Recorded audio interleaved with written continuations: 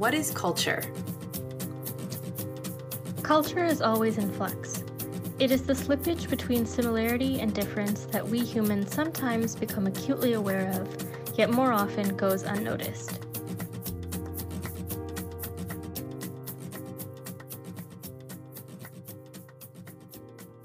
Welcome back to Notes from the Field. I'm Nathan Madsen, and with me is Dr. Sarah Riccardi-Swartz. Today we're talking about bias. Is it a good thing? Is it a bad thing? I think most people, their gut reaction to bias is it's bad, right? You think, okay, someone is producing a piece of scholarship and there's bias in it. That means we can't trust it because they're coming from a particular place, they're saying a particular thing, but it's not objective truth. But Sarah, is it? This is a great question, Nathan, because it's something I'm grappling with in my own research project. What is truth? Are we in a post-truth moment? How do we recover truth? And, I've come to the conclusion that truth is embodied and lived. And that means that bias is also embodied and lived. And how do we separate ourselves from bias? I don't know if as humans, studying other humans, we can on some levels, right? And so I think that there's different registers of bias, and we need to think through those and acknowledge those and understand those, and how they inform our work and how they inform our ways of thinking about people and ourselves. Right. I think so. I mean, think about that old adage of, two people witness an event, and when they go to describe it later, they have completely different stories. Right. So they see the same thing and they have two different remembrances of it, two different ways of describing it. And that's because of their bias. It's because of how they interpreted that. But it doesn't mean that both of those things are not true, even if they contradict each other. They're two different facets of the same truth. And so I think this idea of separating truth from bias can be sometimes unproductive. I agree. I also think that this speaks to two different things. One is our understanding of our own reality, how we live and be in the world. So we could think of, the buzzword, our ontological understanding of the world, right? Mm-hmm. And why don't you break that down for us? Oh, how long do we have, Nathan? Right? It's how we live and it's essentially how we understand, we perceive, and we are simply being in the world, right? So my perception of the world is far different than your perception of the world based on learned experiences, life experiences, our genders, our sexuality, our religious or non-religious practices. And so how we come to understand the world around us, how we perceive others and ourselves, and how we actually live out those perceptions in practice is our sort of ontological life world. Right. So how do we deal with this question of should research be objective and unbiased? Those are certainly the buzzwords that you hear a lot within the quote unquote hard sciences like physics or chemistry or biology. But do those apply in the social sciences or in the humanities? I don't know. What do you think, Nathan? Well, I think no. I think all of that information has bias. All of that information, all of that research has bias. And we can sort of deal with different degrees of bias, right? Like there is research out there that is extremely biased.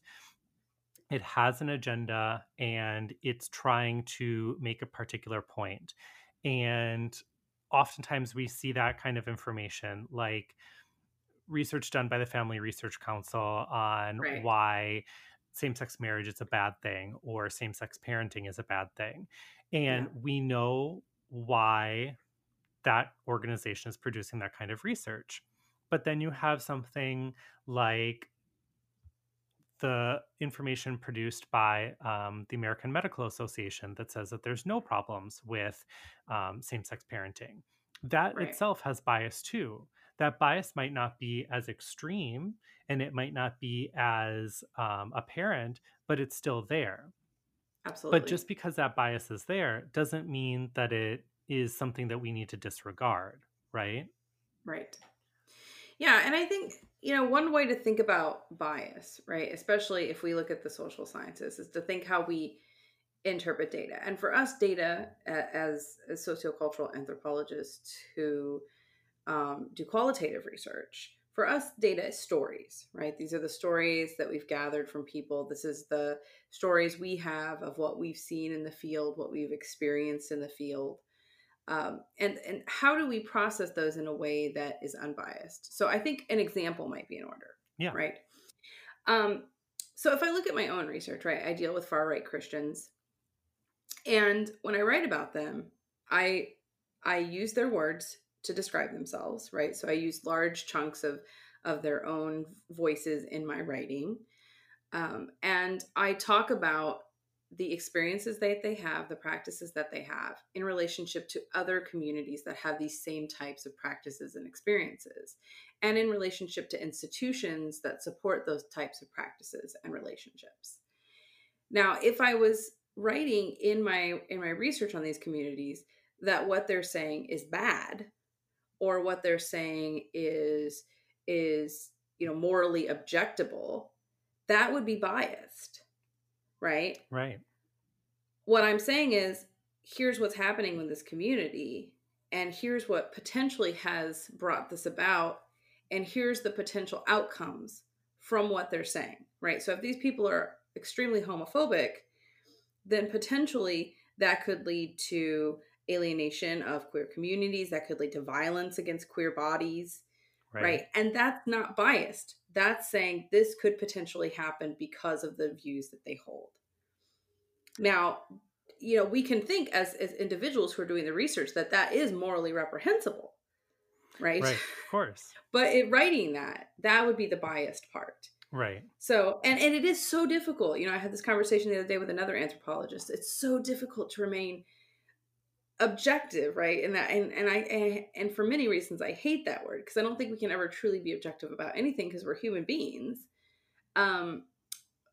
But you have to at some point put a filter on it and say, what's my emotional opinion about this topic, right? Mm-hmm. And what's the actual data in front of me and how it relates to other things that are happening in the world. Right. Right. And I think we as social scientists and anthropology is at the cusp of social science and humanities. We tend to be a bit more aware of that. But let's circle back to something we were talking about earlier, and the hard sciences and scientific experiments, and how are those biased? Well, the people who are making these scientific experiments, they're creating an experiment. They are designing an experiment. They're coming up with a hypothesis. They are testing that hypothesis, but they're not testing everything. They're not able to experiment everything. And there is a degree of bias in choosing what it is that they want to experiment with, what it is that they want to test, and how they're going to write it up. And I think it's important to recognize that, because there is a sort of folk knowledge that science, hard sciences, mathematics, these things are truly unbiased, that they do not carry any sort of partiality. They are purely objective. And if you think about it like that, that's being constructed against the idea that social scientific research and humanities research is biased, and that it is somehow less worthy because of its bias. Right. And what this episode is really meant to break down is, why do we believe that certain things are objective and unbiased? And why do we think that those things that we do consider to be subjective to be less trustworthy forms of knowledge? Yeah. And I would encourage our listeners, if they haven't already, to read Emily Martin's great article, The Egg and the Sperm, because I think what we see there is not only that scientific experiments often have bias and create bias, but when those are written up, right? Because the data and the writing are separate. Mm-hmm. When those are written up and then produced for consumption in the public, whatever that may be, in the educational spheres, in literature, in popular magazines, they are often biased in the language that they use to express the data. Right, exactly. But so let's talk a little bit about audio and video recording. I do a lot of audio recording in the field, and Sarah, you're a documentary filmmaker as well as an anthropologist, so you do a lot of video. Are those things biased? I think they can be. I think when we choose to record and how we do that can be biased. I know for myself that when I would record, I would try to use a very long recording time period. So if I was doing an interview, I would start it at the top of the interview and I'd say, I'm just going to run my recorder now. And even before we sat down and we said, do you consent? It was really recording because I wanted to get them comfortable with it and let them know that I'm here for them and I'm listening to them. And I think that sometimes I think bias can also function in ways that we're totally unaware of. And I think one of the ways in which it happens is the power relationships we have with our interlocutors. Right. And so it's very important for me that I let those recordings sort of just stay with us as we go through the process of gathering data.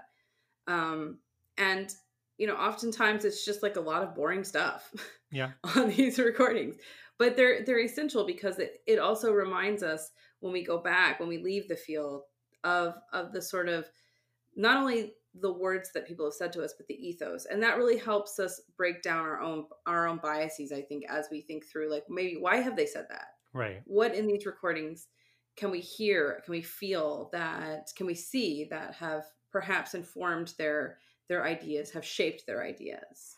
Right. And I think, especially thinking about video recording and the ways in which documentary films are made, they themselves, we think about them as documenting reality, right? That's why they're called documentary films.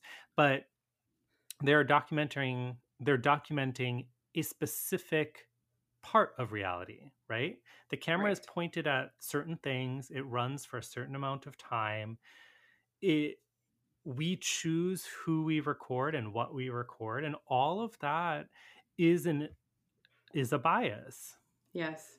And we choose who we leave out. Right, exactly. Which is so important to remember that. And even when I read through who I've selected as sort of voices in these narratives that I've created in my written work, I think, am I being true to the ethos of this community by using these particular people, and who have I left out? And so I always try to sort of balance these voices that in my work are really like pro-Putin, pro-nationalist, pro-Russia, with the smaller, quieter voice of people who are opposed to that. Right. To sort of show you that, like, look, I'm not giving you a one-sided perception of this community. It's multifaceted, like every human being in every human community. But it is hard when there's communities that sort of have homogenous views as well. Right. And I think that that's a really important thing to think about. Who is being left out? In my own research, there are significant communities that are being left out. I work with LGBT activists in Hong Kong, and the two communities that I really focus in on are expats and locals. And these terms themselves are very complicated, and they're not really as clear-cut as everybody likes to make them out to be in the field.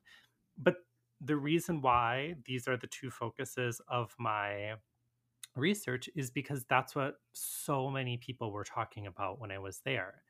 Does that mean that there are other LGBT activists out there? Of course, there are. There are a significant number of ethnic minorities in Hong Kong and domestic workers in Hong Kong who also do LGBT activism, and they're not included in those spaces.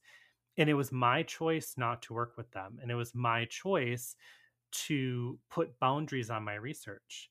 Because at the end of the day, we can't research everything. we have to make some of these decisions about who gets included and who doesn't.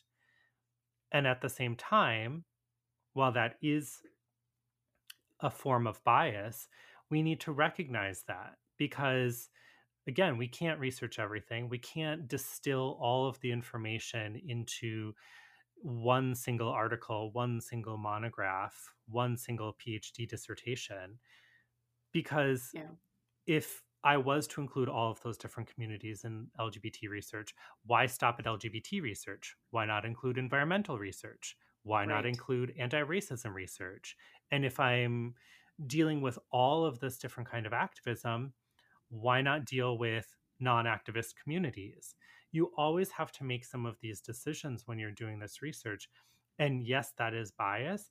And you can recognize that bias in your read or in your writing. You can say, these are some of the communities that exist and are not being discussed here. Mm-hmm. And you have to explain why that is. And you need to acknowledge that this research and writing is only a partial glance of what's happening, but that it's still an important glance as to what is happening.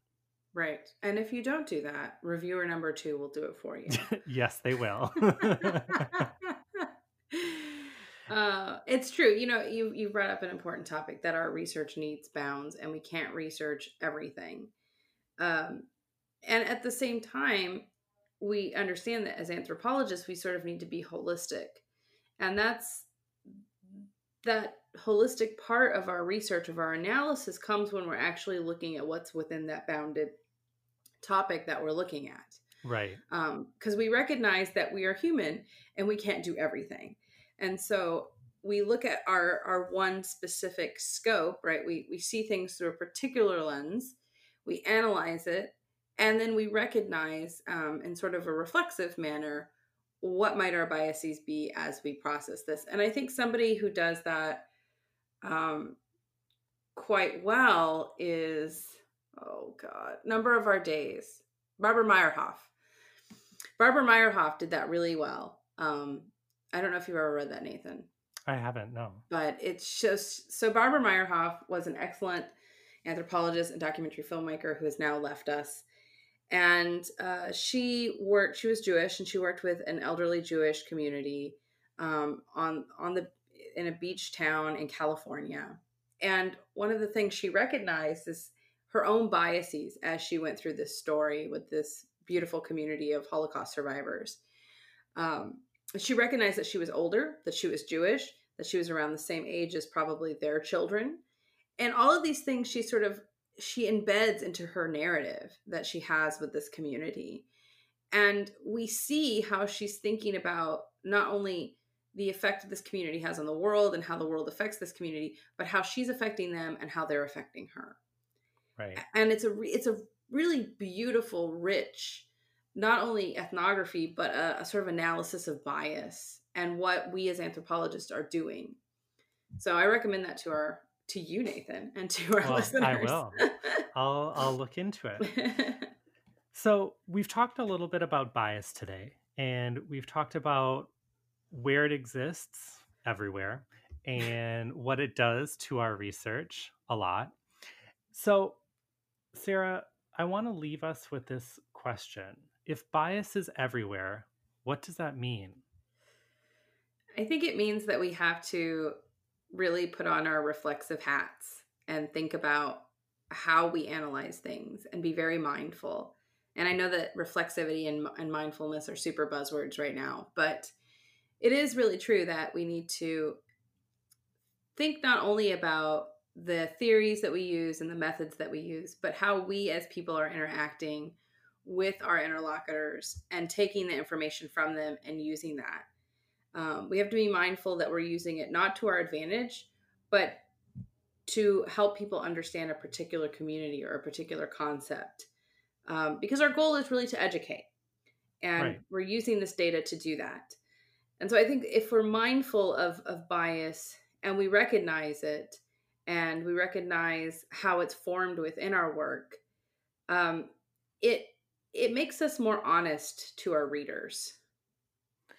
Yeah, I would agree. And I think it's also important to recognize too that who we are is forming our biases. Mhm. And so somebody else may be doing the same kind of research around the same time that we are, and they may be producing different results. Or our interlocutors may read what it is that we're writing, and they may come up with different analyses of what's happening. And that it's important to recognize that that doesn't detract from our research or from other people reading our research, but they're different parts of the same whole. And Absolutely. that reading them together provides a wider picture, a more complete picture of the complexity of life. So, Nathan, thank you for this really stimulating conversation about bias.